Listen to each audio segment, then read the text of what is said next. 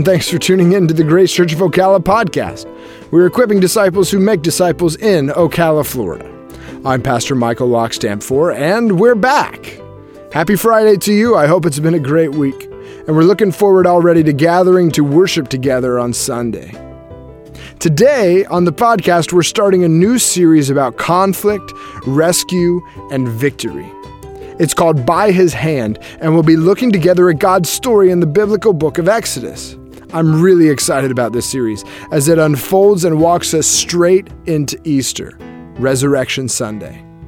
Honestly, I can't believe that we're at that time of year again, but I do think that this series is so appropriate for right now.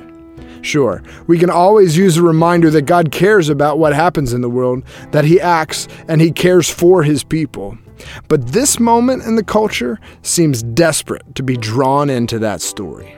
So let's get drawn in together as Pastor Todd McQueen opens up the first chapters of Exodus.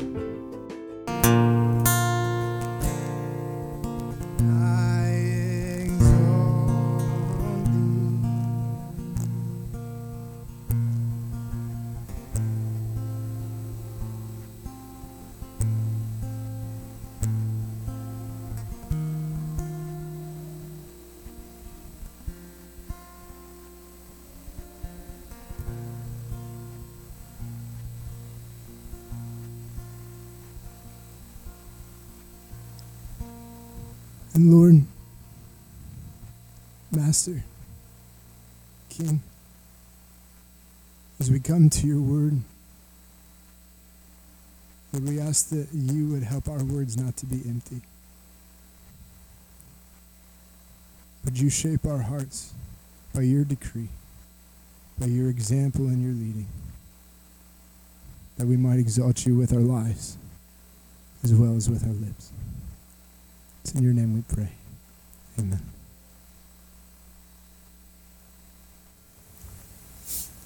Good morning, church. I love when that happens, except when I have to preach right after. By His hand, we're in the book of Exodus, and we're seeing everything that God does by His hand. And this morning we're going to talk about a team story by God's hand. In your workplace, at school, wherever you hang out, at the job place, we love this idea, diversification and team building. How many of you have been to those seminars where we have the awkward team building times? Yeah, raise your hand. I've been there. Or you have to fall backwards or something, and you got this guy or this cheerleader like, yeah, this is awkward, but you're going to have so much fun. And you're like, I just want to get off work. But there's some merit to it in the fact that when you work well with a team, let me just throw this out here. What are your ideas of a great team? Let's say in the workplace or wherever. What are some of the qualities that make a good team?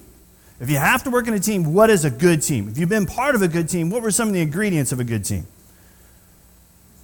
Respect. Okay? You got to trust each other. What's that?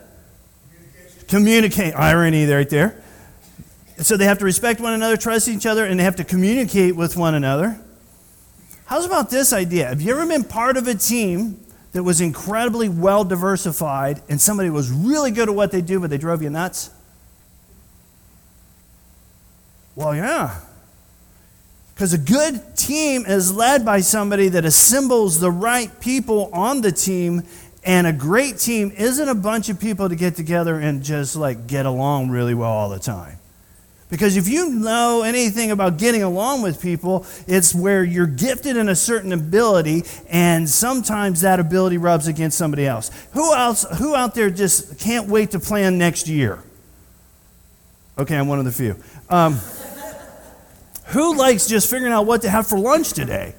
You know, and so you got somebody on the team that's like way out there thinking, and you got somebody else that's like, how are you going to get it done? So you got the administrative person. So God brings together these teams, and the cool thing about when God brings them together, He uniquely gifts each one of those in ways that makes a great team, and they have to learn to work with one another. Because the gifts that God gives are typically, if you look at the list of gifts, There will be somewhere in there that there'll be some sparks fly between them. The administrator and the visionary. Woo, there's some diversity. So in this picture, think of what God is doing today as he brings this incredible team together. And I love this story today because there's a powerhouse of a woman involved again. Because last week, by God's hand, God did some amazing work. And with whom did he do the amazing work of Moses even getting on the scene? Some ladies. So turn with me to Exodus chapter 3, and we'll start in verse 1. God's hand's going to get our spiritual attention through the physical. Chapter 3, verse 1. Now Moses was keeping the flock of his father-in-law Jethro, the priest of Midian, and he led his flock to the west side of the wilderness and came to Horeb, the mountain of God. And the angel of the Lord appeared to him in a flame of fire out of the midst of a bush. He looked, and behold, the bush was burning, yet it was not consumed. And Moses said, I will turn aside to see this great sight, why the bush is not burned. When the Lord saw he had turned aside to see, God called him out of the bush, Moses, Moses. And he said, Here I am. Then he said, Do not come near, take your sandals off your feet, for the place on which you are standing is holy ground. And he said to him, I am the God of your father, the God of Abraham, the God of Isaac, and the God of Jacob. And Moses hid his face, for he was afraid to look at God. So here's Moses at 80. He's in the back country doing a low-pay, minimum-level job. He's at work. He's just at work. If your work is in the desert with bushes, are you surprised to see bushes? No. When you go to work tomorrow, there will be things around you which you'll see that will look probably the same as what they did last week. You're a nurse. You'll see nursey stuff. Now, if the nursey stuff catches on fire and is not consumed, you might say, whoa. But picture for a second, here's Moses at 80, getting ready to file for retirement in a foreign land and as a sojourner there at work. And he's at a place that's just out of the way. There's nothing significant yet about where he is. But God gets Moses' attention. The spiritual breaks through the mundane physical. The angel of the Lord peers out of the midst of the bush. The spiritual entity breaks into the realm of the physical by catching a bush on fire, yet it's not consumed. Moses, imagine if you're Moses. You're walking through work. And you see another 1,000th bush. Robbie, you're looking at another brake job. And it just breaks. All of a sudden the brakes catch on fire. The car is not on fire. Has God got your attention yet? You might just stop what you're doing. If you're hiking through the Ocala National Forest and a bush catches on fire, it might catch your attention. Well, lo and behold, God gets Moses' attention by breaking through the physical with the spiritual. And I love the humor of the Bible. You guys know I just love it. The understatement of the year. I will turn aside to see this great sight. Rachel, you're not going to believe this. You know, Frank, you're calling Sue, hey, a go-kart got on fire and it didn't burn up. I'm calling, you're taking pictures, it's going all over Facebook, it's a Snapchat. God's got his attention through the mundane, at work. So Moses moves in to investigate this phenomenon. And notice God's still silent. Do I have your attention yet? Where you're at work? Are you going to look at me? You're going to stop and take a look. And until this point, God's silent. God calls him. The spiritual actually breaks through in voice. God takes a physical voice and calls Moses. And God clarifies. I'm the God of your dad, Amram. I'm the God of Abraham, Isaac, and Jacob. From the rich tapestry of your past, the stories, the testimonies, those who have traveled the path with God of faith before you, I'm that God. The ones with whom God maintained his promises, the ones who follow God and are now with him for eternity. I'm their God. Moses, with this amazing breakthrough in life, cannot look upon God. What at one time was a wild curiosity about something that would have made the History Channel or a Snapchat turns into, wow, this is a spiritual encounter. What at one time was a physical interest in the most bizarre turns into, I can't look. God gets Moses' attention. Where does he do it? At work. At 80. What would it take this week to get your attention? God changes our life. The workplace becomes separated for God's work. Take your sandals off, for this is now holy ground. It's not all of a sudden because God got a plat mat out and said, by the way, you'll mark this off as spiritual from now on. It's still a dirt. It's still a bush. It just happened not to burn up. Is God saying, now make sure when you come back, worship this plot of land? No. Why is it special? Why is it set apart? Because God met him there. I am transforming the mundane physical into the encounter with me in the spiritual. Take your sandals off. This week at work, what will it take to get our attention in the mundane? What will God do to break through? How much in Moses' life was he at 80 for being the passionate, social welfare, gung-ho dude, and God parked him out there in the wilderness for 40 years? Sometimes we want a big burning bush moment. What will it take to get our attention? Because God's going to use Moses clear through. So we see God's hand in breaking through the physical to get his spiritual attention. Let's move on in Exodus and see God's hand versus the enemy's hand. Verse 7, then the Lord said, I surely have seen the affliction of my people who are in Egypt, and I have heard their cry because of their taskmasters. I know their sufferings, and I have come down to deliver them out of the hand of the Egyptians, and to bring them up out of the land to a good and broad land, a land flowing with milk and honey, to the place of the Canaanites, Hittites, Amorites, Perizzites, Hivites, and the Jebusites. And now, behold, the cry of the people of Israel has come to me, and I have seen the oppression with which the Egyptians oppress them. Come, I will send you to Pharaoh, that you may bring my people, the people of Israel, out of Egypt. So the Lord has heard. The end of chapter 2, the people are praying. They're crying out. They're in desperation. It's been decades and decades of this. And it's a prayer meeting. And God hears. And God rescues. God says, I have seen the affliction of my people. I have heard their prayers. I know their sufferings. I have come down to deliver them out of the hand of the Egyptians. I will bring them to a good and broad land, rich in resources. I hear them right now, and I currently see what's happening. There's 6 things, God, there. The spiritual breaks into the physical, and God gets incredibly intimate. Wherever today's turmoil is, knowing when your prayers are heard, because we know, we talked about this last week, that if we send an email and somebody waits 40 years to respond to us, we're not going to call that really good response time. They prayed and prayed, and God's right there with Moses saying, I've heard, I have seen, I know, I've come down, I will bring, I hear.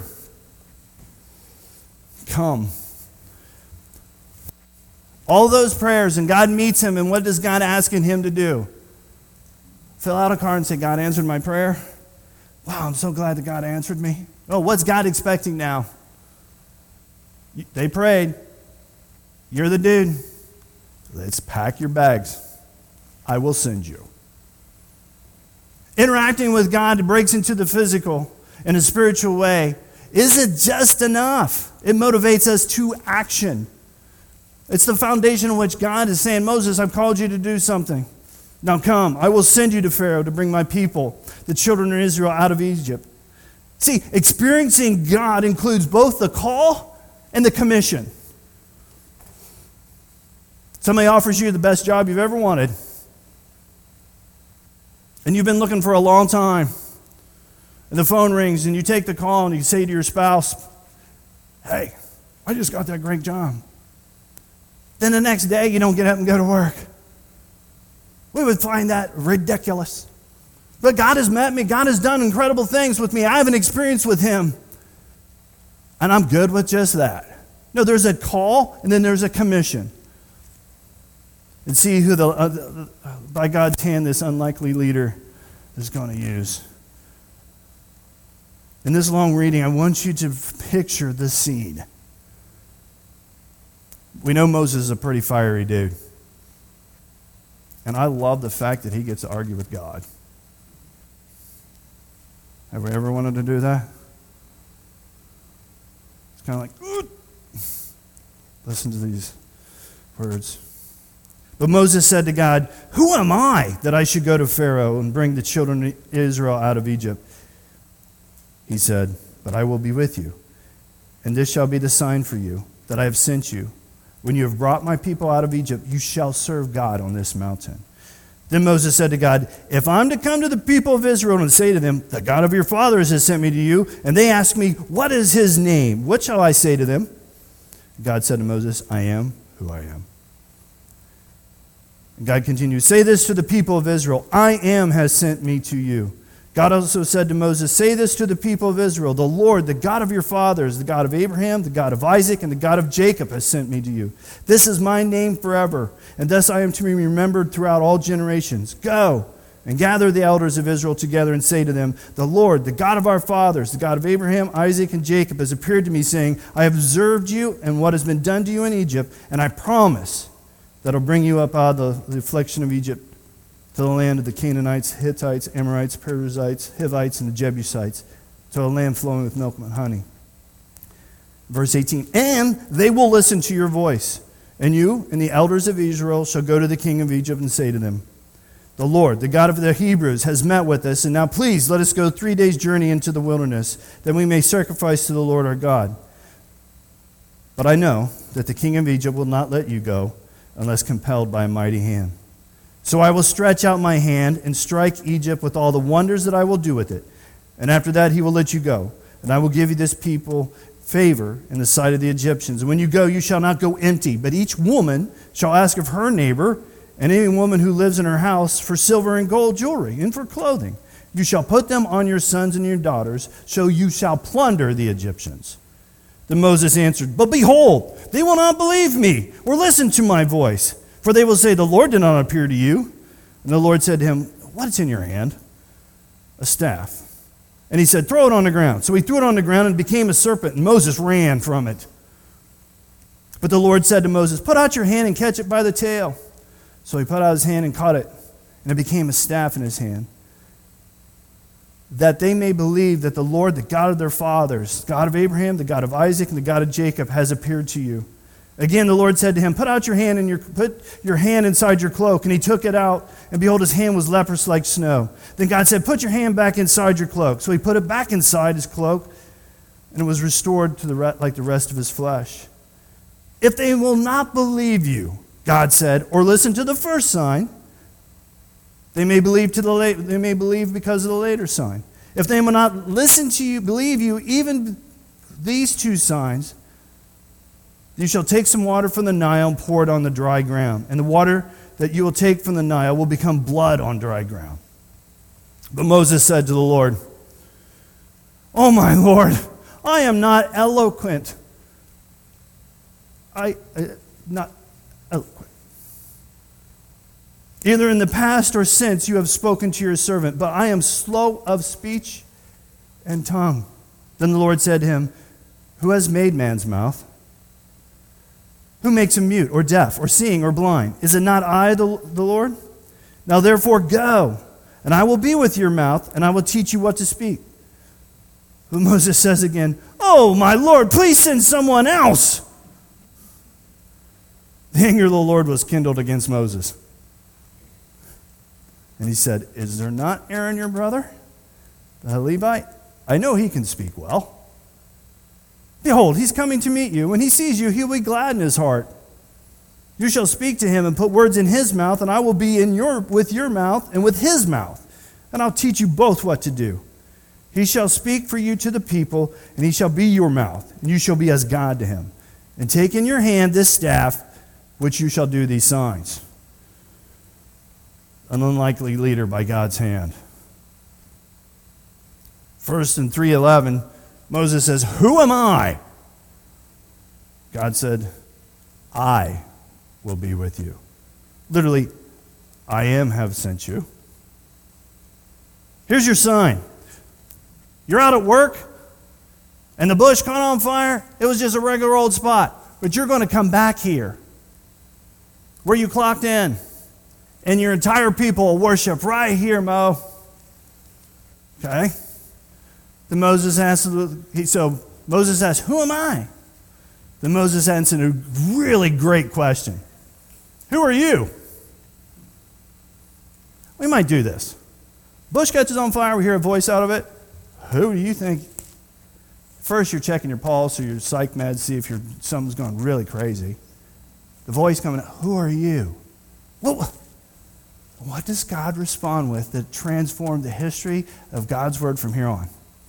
I am. I am who I am.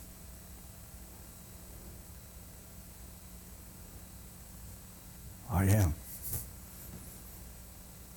I am the God of your father, Amram, of all the generations. The generation observed that what I have done with them. I observed everything that's going on now, and I know when I see their plight. I promise to bring you and them up out of this affliction and to give you a place to live. People will listen to you, Moses. I promise. Go with the team. Go with the elders to Pharaoh. God has met with us now. Please let us go 3 days' journey into the wilderness to do what? Worship God. I know it's going to be tough, God tells Moses right here. I know that those in control are going to fight against you unless compelled by what? A mighty hand. By God's hand. There's going to be a spiritual battle, Moses. I will win, and I will win big time. Victory is assured. In fact, you're not even going to need to fight. Did you catch that?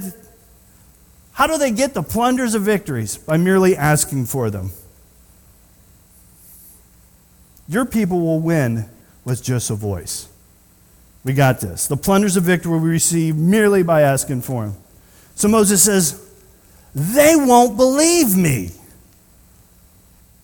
Hey, this is kind of reasonable. Moses' resume isn't necessarily stellar. One writer states his status with his own people is questionable at best. He's a fugitive with a clouded reputation. He's left Egypt under a sentence of death, and he's been away for a long time. How could they trust him? How could they believe in him? Would you? No? So what God's saying? I am the one to believe. It's not about you, Moses. I am the one to believe. And I'm going to give you 3 ways to show that I've given you the power to tell them that. And you're familiar with these. Then again, I have to say, the Bible is so funny. When he throws down the staff and it turns into a snake, what's Moses do? He runs. My mom is incredibly scared of snakes, and if she was Moses here, that would have just ended the whole story. And then God says, pick it up by the tail. If you've ever handled snakes, exactly where not to pick it up. But what's God's doing with Moses? Of course, you're probably right, Moses. They won't believe you. And it's not up to you to be the one they believe in. Because it's my story, says God. I will do things by my hand in your life, Moses. And by the way, I'm going to give you these 3 signs in which you can interact with people. The hand, leprous. Taking water out of the Nile and dropping it on the ground and it turns to blood. God gives us gifts to make him known, not for us to look how cool we are at doing alchemy with water. How we do at playing with snakes. And how we do at curing illness. Why does God give us these gifts? Why is God giving him these gifts? I know they won't believe you, Moses. I am the one they need to believe in. Moses says, I'm not eloquent. Maybe he had a big-time stutter. What's God respond with? I made you.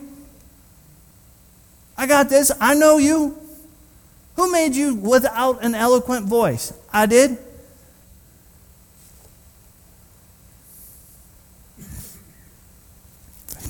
Now go. I'll be your mouth. And I'll teach you what to say. That's why we read Luke 12 this morning. When Jesus says go, and the disciples are like, hey, it's pretty rough out there. And they're going to it's going to get worse. And Jesus says, you're right. They're going to bring you in front of the rulers and probably try to kill you. In fact, they probably will. And like, you imagine what they're thinking. What are we going to say?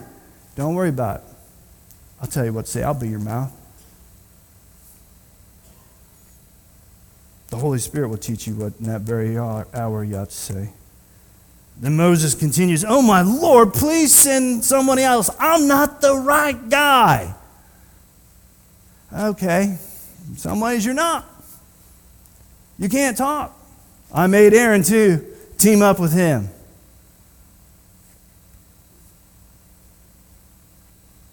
You're going to team up with him in a way that's godly. There's a phrase in here that probably kicked you in the side of the head, and you shall be like God to him. Talk about team unity. When Moses speaks, Aaron's like, ooh, that's God talking now. He's going to go from brother to co-worker. Two guys with different gifts, but they're going to have to work together. They're going to have to team up. I will give you other team members to assist with the mission I've given you. Now take your mouth, take your hand and your staff, and get ready to use them. Go. Take the gifts I've given you and use them to rescue my people. This morning, you ask, looking at God and saying, who in the world am I?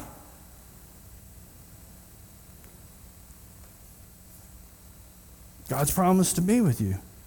Someday you're going to worship him where he's promised. Then you're going to say, God, who in the world are you? The God who has kept his promises from Genesis 1 to the end of Revelation. The same God who walked with the Old Testament people, the same God who walked with his disciples, and the same God who has walked with those who you have watched in life and has passed on to glory. The great tradition of why we're even sitting here is because Peter and them guys went out. So who are you? God said, I'll be with you. Who are you, God? I am. I have always been present. My presence is always now. They won't believe me. How many of us will think this about going to work tomorrow? They won't believe me. Okay, do life with them. And allow them to see my hand working in your life, God says. Let me use, you go and you use those gifts I've given you, and let them watch that. They will believe, the person to believe in is me, not you. Let me work with you as you use your gifts. I'm not eloquent, we could say. I'm not the right person for this gig. God created you and knows you. Allow him to work in what he considers his masterpiece. Oh, my Lord, please send someone else. Send someone else. No. I'll give you others. Do this life with others. We're just like him. And this is why we gather. What are your spiritual gifts, and how can we do this with you? How can we do this with one another? Will we do the mission that God has asked us to do? And we all at least resonate with some of those excuses. But God's not done with the plan. He's going to reveal his plan to Moses. Look at chapter 4, verse 18. Moses went back to Jethro, his father-in-law, and said to him, please let me go back to my brothers in Egypt to see whether they are still alive. And Jethro said to Moses, go in peace.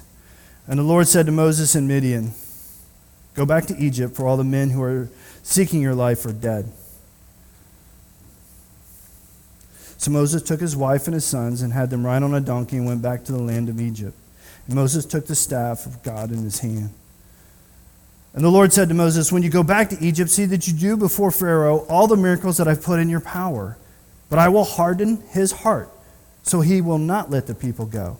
Then you shall say to Pharaoh, thus says the Lord, Israel is my firstborn son, and say to you, let my son go that he may serve me. If you refuse to let him go, behold, I will kill your firstborn son. God's revealing his plan to Moses. It's a cliff notes of the rest of the book. God's plan included going back to his family of 40 years. His father-in-law. Let me go back. Do we have to? Man, that'd be tough. You're 80 years old, and where you've lived for the last 40 years, God is asking you to move on. So to move on, you're going to go back and talk to them and say, here's what God's doing. I'm going to share my story. And what does Jethro say? Go in peace. This word is so amazing. This is an amazing pep talk. What in the world is peace? It isn't a peace symbol from the 60s. It's God has the knowledge that he has not lost sight of your situation. He has the power to interact with it, and he's promised you victory in the outcome. All that outcome, all that wrapped into one. So when he says go in peace, it's like, go boy.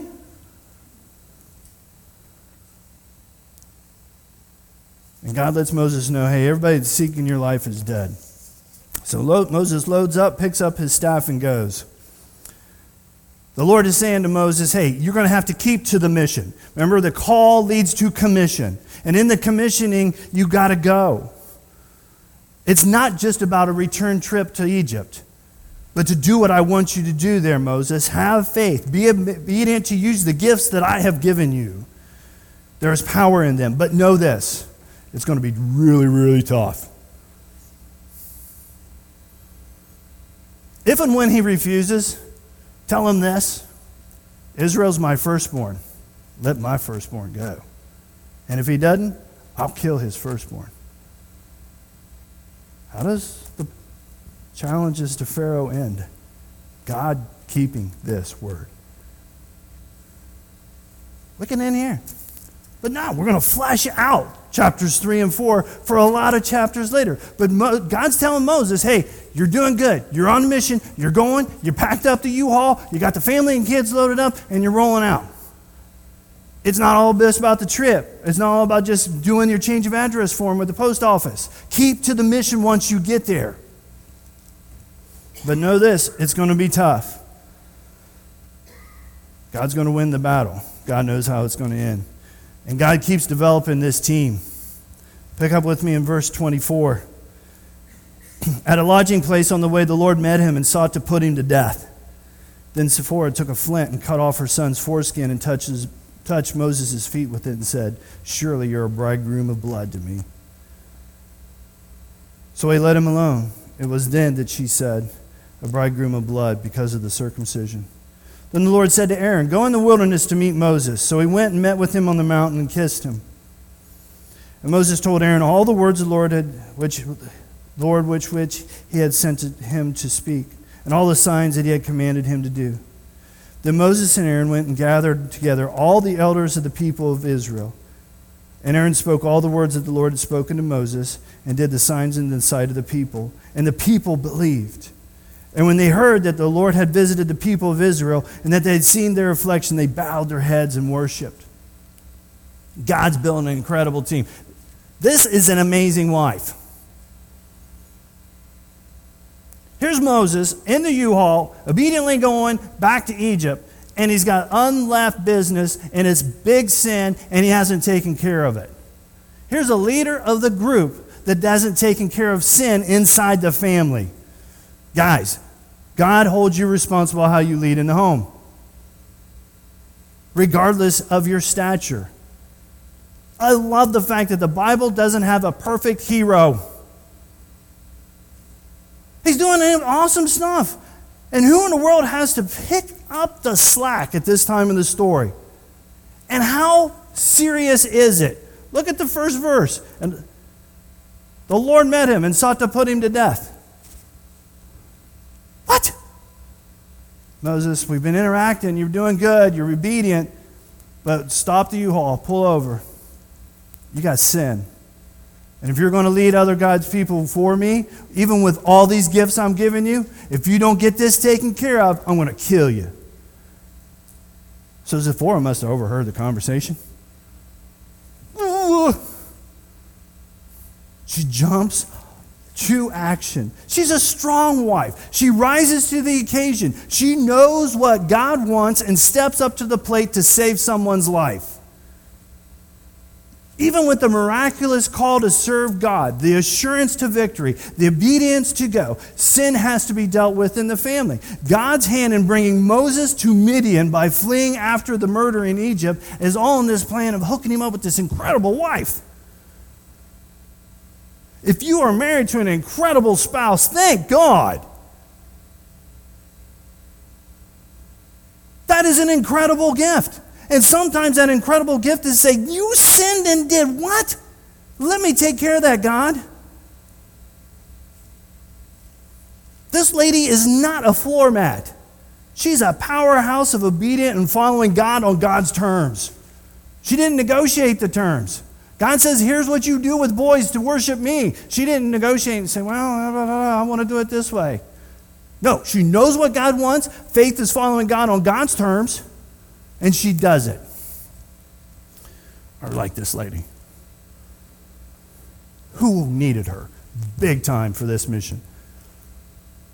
You're going to do something really tough in life, getting ready to retire, you're 80 years old, and your spouse is there around, and they're a powerhouse, they're incredibly asset, and God has gifted them in an amazing way. Who do you want in the U-Haul with you? Them! I should have preached the entire sermon just on these verses. But the team is still being developed. In 27 to 31, God calls Aaron to Moses to join the leader and be a vital part of the team that God is building. Aaron is going to go from brother to team member, from family member to choosing and utilizing the gifts that God has given him to help his brother, to help the leader. Moses trains and leads Aaron. Moses gives Aaron the mission. Look. God, then Moses, then Aaron. At any given point, Aaron could have said, I want to be the leader. No, he's playing an incredible role in his special role. It's humility. Knowing your role and doing that role incredibly well the way God has gifted you. That was to be an assistant to Moses. So who else do they pick up along the way? So you got Moses. This is a 4. Stop and pick up Aaron. Then who do they pick up? The elders. Team building. Each with their own gifts. And I love the ending. What do they do at the end? Verse 31. And the people what? Believed and then worshiped. Okay. I want you to make sure you get this. God builds a team with unique gifts in unique ways so they work together to bring everybody to God. They haven't believed Moses, they've believed God. They haven't believed in the cool message and they're celebrating, hey, we're going to get out of Egypt. What are they praising God for? He is coming. He is going to interact with us. God is present. He's heard us. Let's all then worship Him. They are worshiping God, not the messenger nor the message. Sometimes we love the idea that Jesus saves. That's really good. Don't forget to worship Jesus. Does that make sense? They didn't worship Moses nor his message. They worshiped God with their own gifts. And what's it take to worship? Time. The group. Team. And what are they going to ask Pharaoh for? Time. To worship independently at work, corporately. This is what will irritate Pharaoh. You want time? To worship whom? You crazy. By God's hand, we are called to team up for an assured spiritual victory. God's hand worked in amazing ways to bring this team together. God's hand has worked in amazing ways in Ocala to bring people together. And there's incredibly unique gift sets in this room that are simultaneously a joy and simultaneously like, no, it's crazy. But why? For an assured spiritual victory that says, God says, I will win. When Pastor Michael picked the Psalms today, I loved it. It is finished. We live in this tension of it is finished, and yet we're working toward it. He has won the victory, but we still have a battle to fight. Put on your armor, all. That was a kind of bad joke, but. So at the same time, God says, team up. You're going to win, and it's going to be tough. Do it together. Next week, we get the fun part where they start the battle. And it doesn't win real quick. So this week, how will you team up? Because each team member has been given a God-given gift. What is your gift? Are you a part of the team? Do you know Jesus Christ as your personal Lord and Savior? Are you willing to follow Him? Yeah. Then how then will you use the gift that the Holy Spirit gives you to work with the team? Will you use yours? Will you use your gift to make disciples with the team? Because remember, it wasn't just about Moses interacting with God, getting in the U-Haul. It was staying to the mission. Yeah, we're as a team. We like getting together on Sundays. Except when Pastor Todd goes too long on Sundays. Frank's looking at me. But what's the mission? We're going to say it in Matthew 28. Go and make disciples. That's our mission. Don't forget that. Our victory is assured.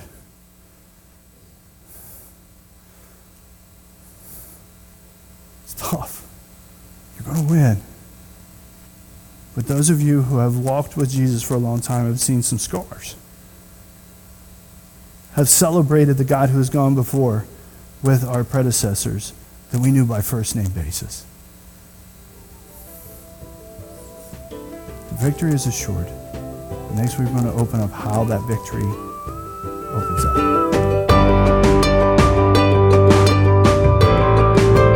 Hey, thanks again for listening. We hope you've been challenged, encouraged, and helped by God and His Word. If you want more information about Grace Church of Ocala or would like to get in contact with us, please visit our home on the web, ocalagrace.org. And if we haven't met yet, we hope to talk with you soon.